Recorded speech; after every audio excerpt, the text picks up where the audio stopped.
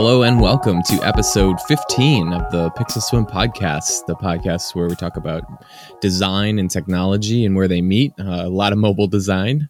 My name is Steve Heinrich, the host. Today is Thursday, May 3rd, 2018.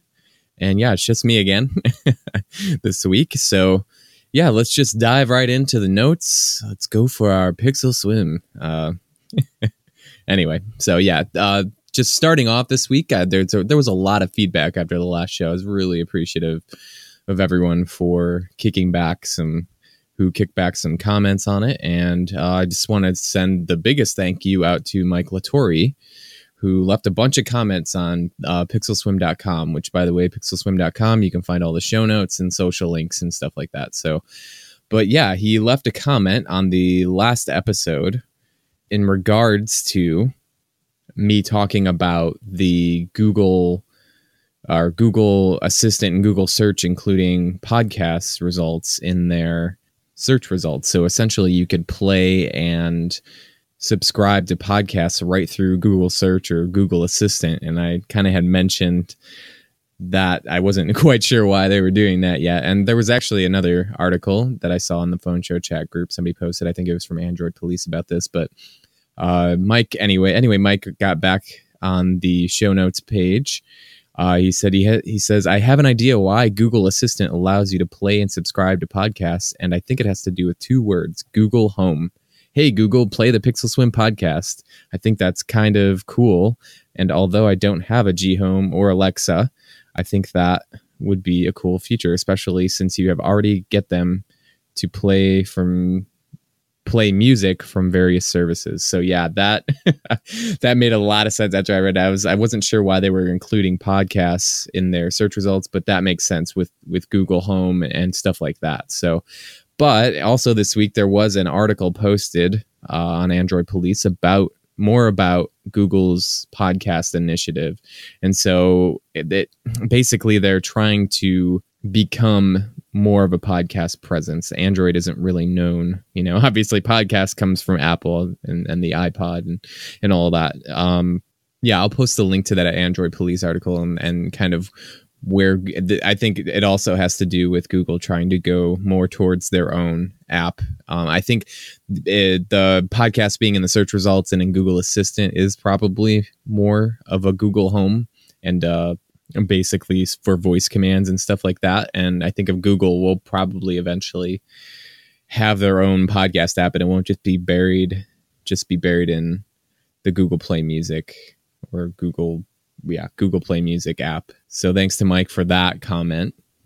And he also said, good job on that episode. So I appreciate that. And he also left a comment on episode 13 in regards to me having issues with, because I spoke about having issues with Smart Lock on Android and how it was kind of inconsistent as far as the location and the trusted places working consistently with all of that. So he left a comment and he said, I can't remember why I installed it, but I have an app that tells me when Play Services has been updated and the new version number.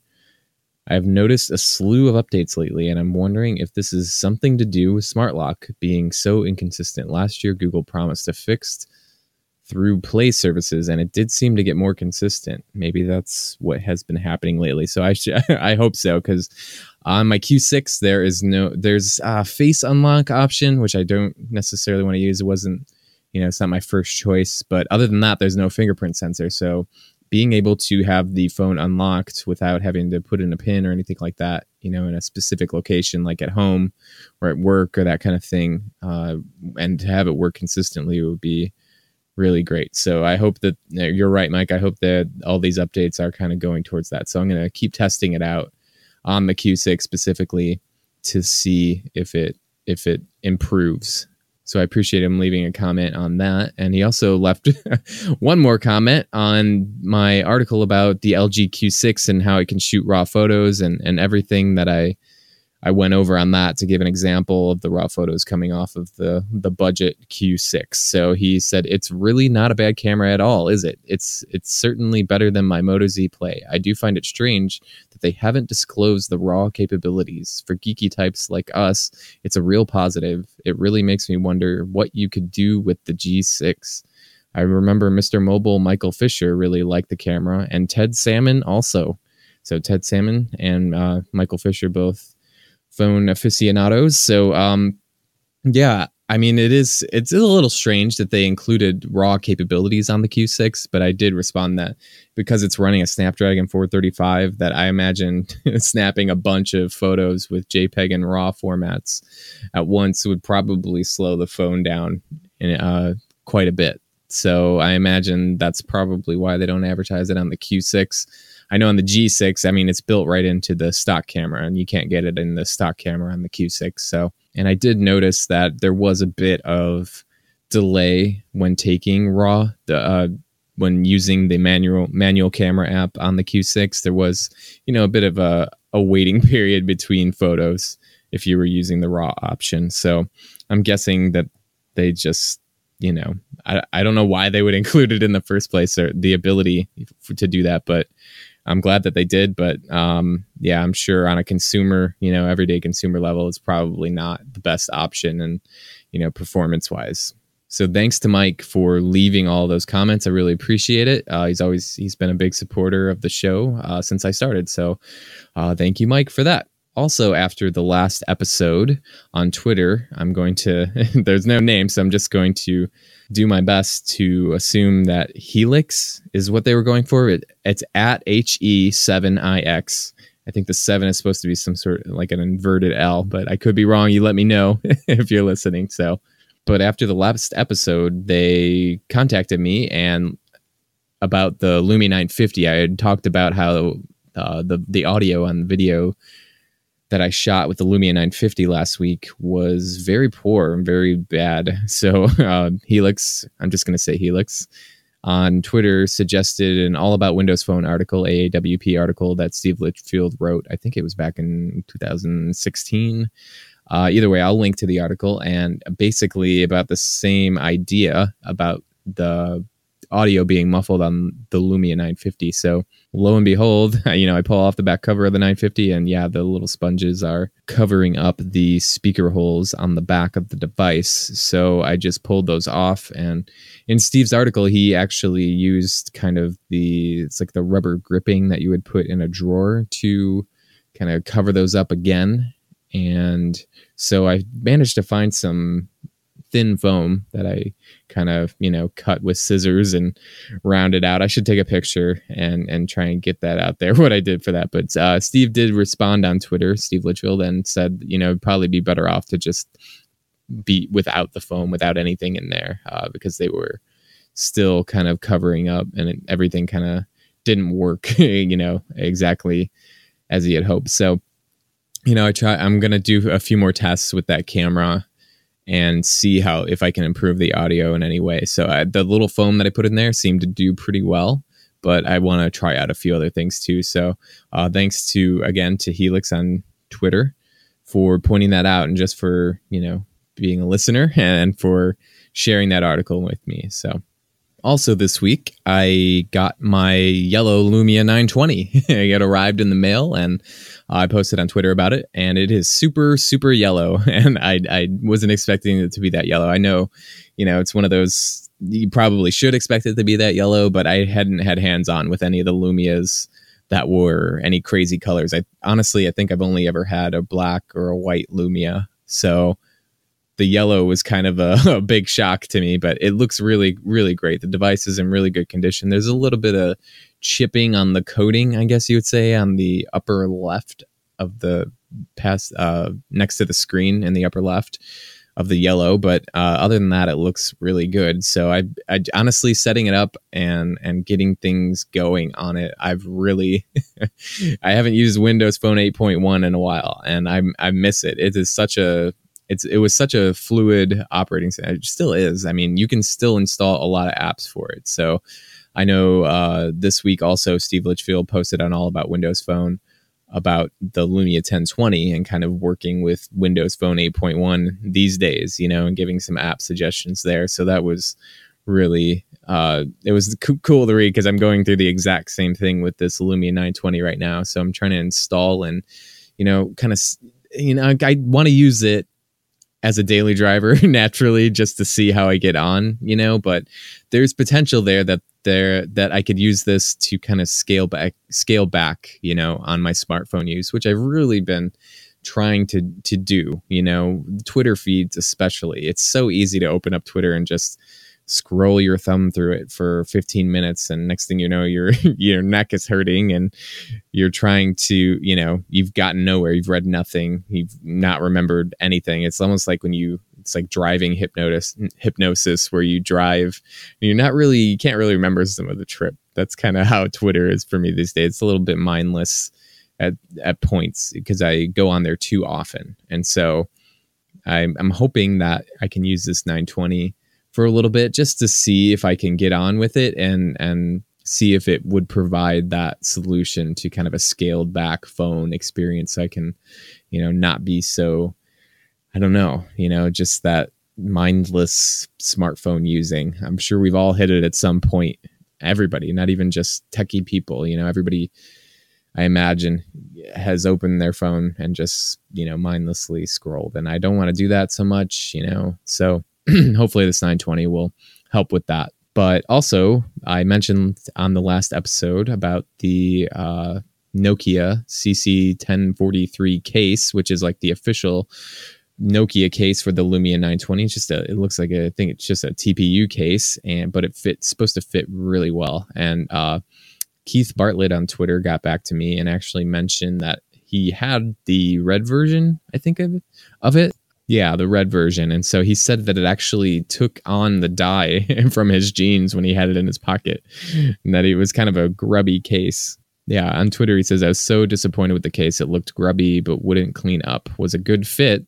Maybe yellow will perform better. So yeah, I still wanted to get the yellow case after that. Appreciate Keith's feedback on that. It did make me hesitate for a moment, but I wanted to try it out. And I couldn't find the case in the US. There was one on eBay, but it had just sold out. And so it was nowhere else to be found. Well, I mean, I think there was another one in the US, but it was one of those eBay listings where it's clearly I don't know if they are intend on fulfilling this because they've listed the case for $150, which is ridiculous. And every once in a while you come across those listings and you kind of just know that case, they don't have that case in stock, that they're probably source it from somewhere.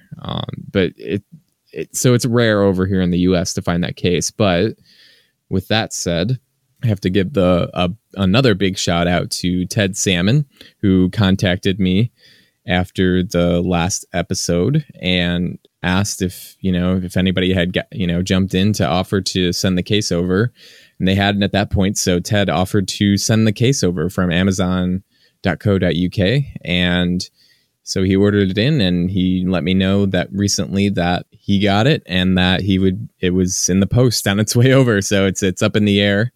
I imagine at some point, or right now as I record this, so it's up in the air over the Atlantic somewhere. And hopefully it'll be over soon. So thank you so much, Ted, for doing that. And I appreciate it. It really helps out. I know it's kind of an exchange for the case that I sent over there to him. So, but either way, it's really nice of Ted to reach out and do that. So with that said, actually, in that conversation thread with Ted, I wanted to just say that next week, and I will be rolling out the red carpet for the venerable Ted Salmon. So I will have a guest next week, and it will be Ted. So I'm really excited for that. Thanks, Ted, for sending the case and then also agreeing to guest. So look out for that episode next week.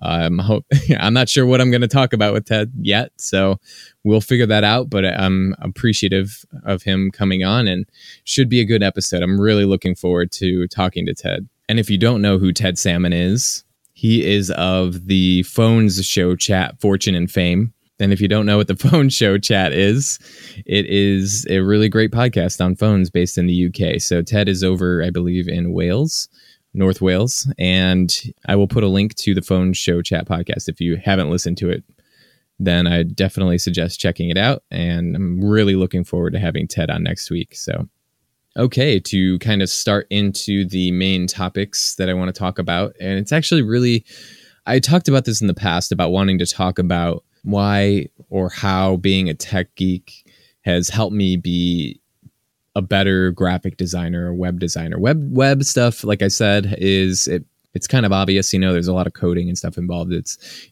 right on the geeky level, but there's a lot of things that I've done in the past, or because I have a leaning towards mobile technology and Windows PCs and a lot of different tech geek kind of stuff, being computer savvy and stuff like that has really helped me over the years be a lot faster and ultimately be a lot better at what I do, and really a lot faster.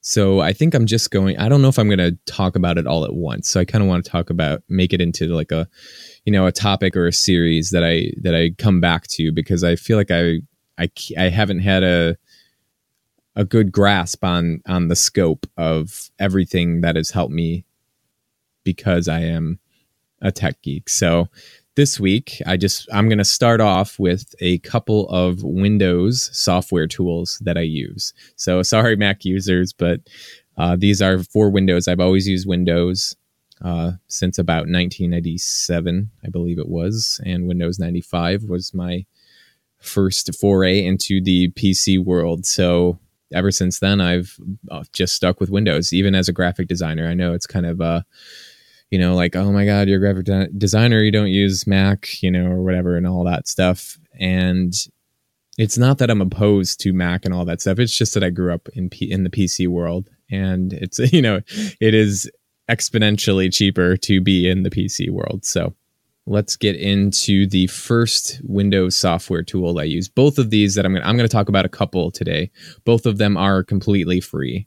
So I'm going to put links to these in the show notes, and so you can check them out. But the first one that has saved me tons of time and really learning to use it, I still don't have my head around all of it, but it's the bulk rename utility. I believe that's the actual name of the software. So when you download this software and you open it up for the first time, there's a lot of fields that you can fill in. And essentially, to kind of give the basic gist of this, it's for Windows, like I said. And here, let me give their brief synopsis of what bulk rename utility is. It looks like it's based in the UK as well. It's a .co.uk domain name. So it's the bulk rename utility, free file rename utility for Windows. Rename multiple files with the click of a button. Batch renaming made easy. So if you use Windows Explorer a lot, you use a lot of different files, or you work with a lot of different files, and you have different things that you need to rename them. This is not a simple tool by any means, but once you get the basic gist of some of it, it can be really powerful and really save a lot of time with renaming files, and not just like, I use a lot. You can you can number files, you can do a lot of different things. But the reason I originally found this didn't have anything to do with work or anything like that. I was actually trying to, so the situation was that my wife had an iPod, and so she had it filled up with all of her music. I don't remember what the situation was, but it ended up the music was only on the iPod, and she didn't have any backup of it. This was years ago. So if you've ever looked at the file system on Windows of an iPod, you know that they break up the music into a bunch of seemingly randomly numbered, or not even numbered, just random string of folders, and each MP3 or AAC file or whatever it is has a random string as a name too. So there's no simple way to just copy everything over and know what everything is in Windows Explorer. So you could technically take all the files and folders off of the iPod and put them into a library, and it would pull all the information from the ID3 tags in the MP3, like the artist and the song name and the album name and stuff like that. But in the interest of organization, I wanted, and not, having duplicate songs and stuff like that in the future, and stuff like that, I wanted to get all of these files renamed and into one, into a natural folder structure, and named what they, by artist and song name and stuff like that, and track number and stuff like that, to keep these organized, in a music library in the file system. So I came across this tool to do that. And so the biggest thing about it was that you can rename these MP3 files based on the ID3 tags or the metadata in the MP3 file. So essentially you could rename all of, like I said, everything was so fragmented as far as naming because there was all just random strings. And so using this tool, you can rename those MP3 files using the metadata. So that's what I did. I would open the bulk rename utility. There's a folder tree structure, and you can find the files that you need, and you can rename all of the files appropriately. You are using those tags. Excuse me. And it was such a time saver. My God. I mean, all of the ID3 or the meta information was there. So it did the job. And so I was able to organize the library of, these gigabytes of music, thousands of songs in a matter of, an hour or something like that, and so it was super useful. So that's how I got introduced to it. But once you open it up and start playing with it, you kind of start to realize the more what you can do with it. There's a lot to it. So, because you can also use EXIF data from images to rename files, image files. So most cameras come with the default naming system. And so they output that. Usually it's the date and then, maybe some sort of prefix and a date.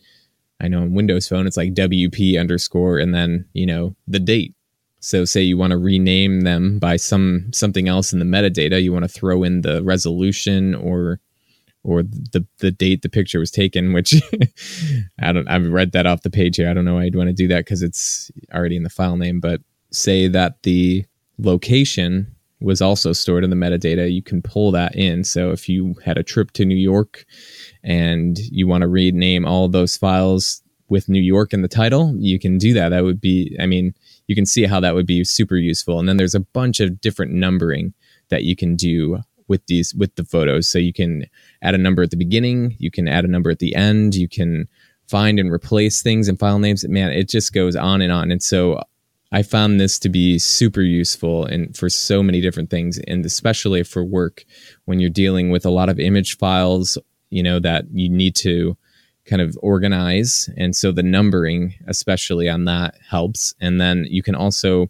change the file extension on certain things too. So in web design, if say there's, I've got a bunch of HTML files, .html web page files, and I'm trying to make a site that's where I want to utilize PHP. And so I need to change the extension to .php. I can do that on an entire directory of files with HTML files in them, thus enabling those files to be read by the server as PHP instead of HTML, and making it, just like that, just super easy to do stuff like that. So like I said, once you open it up, there's a lot of fields that you can utilize to rename files. And so it gives you a preview of what the new names will be if you select the files in the viewer and stuff like that. But I also, I definitely had to go through some tutorials to figure out how to use all of this. So, but there's a lot of useful things in this. And I can only imagine the amount of situations or scenarios where this might come in handy for someone. Another kind of odd situation, I guess you would say, is that say you have a folder or you have a directory of files, and in that directory are a bunch of directories of other files, there's a folder within a folder within a folder within a folder, and you've got all of these, say, like, we'll just say images hanging out in each of these folders. So they're all separated in the directory. So if you can use bulk rename utility, and I've actually used it just to do this, to open up a directory. It will list all of the files in the directory, and then there's a copy or move to a new location option where if you select all of the files that are in this directory, you can move them all into one place, which is a huge time saver if you're trying to take a bunch of pictures or something or other files, any files, and instead of having to go into each, click into each directory, however many deep, and pull out each, extract each picture, you can use bulk rename utility to pull them all out at once and put them in one place, which it's a huge time saver. It's a really great tool. I can't stress it enough. It saved me so much time over the years, hours and hours. So, and I feel like I've only really hit the tip of the iceberg. I don't want to put it that way, but I really haven't gotten my head around everything that this can do. I haven't used every tool in it, but it is a really great thing to have on, just something installed on your computer. And it also comes with a context menu in Windows, which basically, if you've got your Windows Explorer open in a certain folder, if you right click, in a blank or if you right click some of the files in that folder, you can open the bulk rename utility in that directory. So it's a nice quick way to pull it up in the application and start working on the files where you are. And it's been really nice to have on hand. I'm really glad I found it. I'm going to, like I said, I'll put a link in the show notes to that so you can check that out. Like, it's completely free. I've enjoyed it for a long time. It looks like the software company that has been around since 2001. So they have kept up. There's actually been a few updates to it in the past few years. So that's good to see. Okay, so the second application that I want to talk about, or second software utility, is simply named Image Resizer for Windows. Again, for Windows. And it is completely free as well. I see the project is actually on GitHub now, so that's good to see. There was a recent update, it looks like about 22 days ago, that added a lot of new features. And I really love Image Resizer for Windows. This essentially, again, if you're in a folder or directory with images that you want to resize or shrink down or something to that effect, this will let you, if you select the images in the folder you're in and literally right click, and there is a resize pictures in the context menu, and it will open up this. It's a tiny little app. A tiny little window will open with some options to resize your pictures. And there's standard resizes in there. You can replace the photos or just make a new copy of each. And it's super useful if you're trying to shrink down a bunch of pictures. It just provides a really quick way for you to resize a bunch of images. And there's a few scenarios where I use this quite a bit, and most of them have to do with the web and the fact that the images that it will create for you are very web friendly because of the file size that they become. So say you've got, the photos that come off of your phone or device or any digital photography usually are a few megabytes, at the very least these days. So if you are wanting to post them online somewhere, but you don't want to, and it doesn't really matter the quality, as far as like, it doesn't have to be super high res. I'm not talking about posting to Flickr or anything like that. Of course you want to upload a, full size original, but in other places it might be useful to have a very small file size to quickly upload somewhere.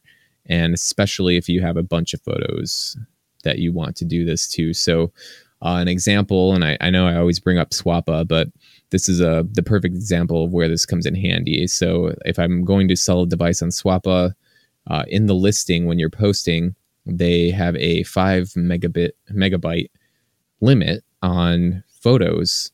And so they don't limit you to a certain amount of photos. They limit you to a certain file size total.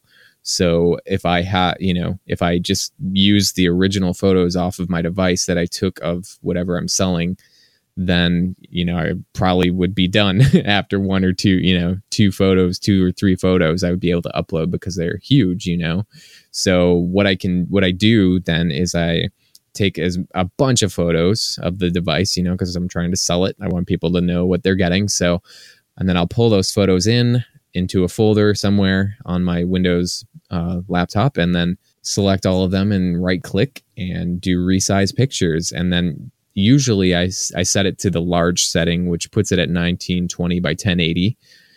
But the biggest thing that it does is it reduces the file size drastically. And so it'll go down to, a few hundred kilobytes an image. So essentially that gives me a bunch of leeway to upload, 10, 15 images of the device if I want to, because of the file size limit. It shrunk everything down. So, and in this recent update, which I haven't been able to play with yet, but they have more advanced options where you can, crop down images as well to a certain aspect ratio, or, to a certain pixel by pixel height and width, which is, to me, I'm really looking forward to using that, because up until this point I was using a Photoshop Action, which is basically, and their bulk editing utility, to edit a bunch of pictures and get them cropped down to the right size and save the right way and stuff like that. So it's not the most straightforward process, but I see in this newest update they actually added that functionality, which I know there's going to be a situation, in the not too distant future where I'm going to use that. So again, it's just a really simple tool, and I'll put a link so you can check that out, and it can come in handy a lot, especially for compressing pictures down for use, like even for emailing. Say you're just trying to send someone a picture via email, or a bunch of pictures, even, it's really great to have this on hand to shrink it's to reduce the size of the pictures without really losing much. If you're just sending an email to someone so they can view the pictures on their screen, it's perfect for this, to kind of make your email more lightweight, especially if you're sending a bunch of photos. So again, the same scenario on Swappa, where there's a file size limit, and in email there's a file size limit. Usually, it's gone up and up over the years. I think Gmail is 25 megabytes. I could be wrong on that, but I feel like that's where Gmail sits right now. But if you think about that, if you can shrink your photo down to 10% of what it was, as far as file size, and if they're just viewing it on the screen, then that's all you need. You can send a ton of photos to someone via email to view. So it's been really handy to have this. And I use this probably way more than actually the bulk rename utility, but it saves a lot of time for certain things, because I do a lot of web work. And a lot of times there's galleries that we'll put on our company website, of company events, and they don't need to be, a megabyte a piece, but I also don't want to have to pull them into Photoshop and shrink, save them for web. So this utility makes it super easy to do that, and saves a lot of time. Again, both of these, the bulk rename and the image resizer, both simple, pretty straightforward tools. I shouldn't say straightforward on bulk name utility, but they're both simple looking tools to get to save time. So check those out in the show notes. I really suggest it if you work on a Windows computer, that you maybe just install these, because they're very lightweight.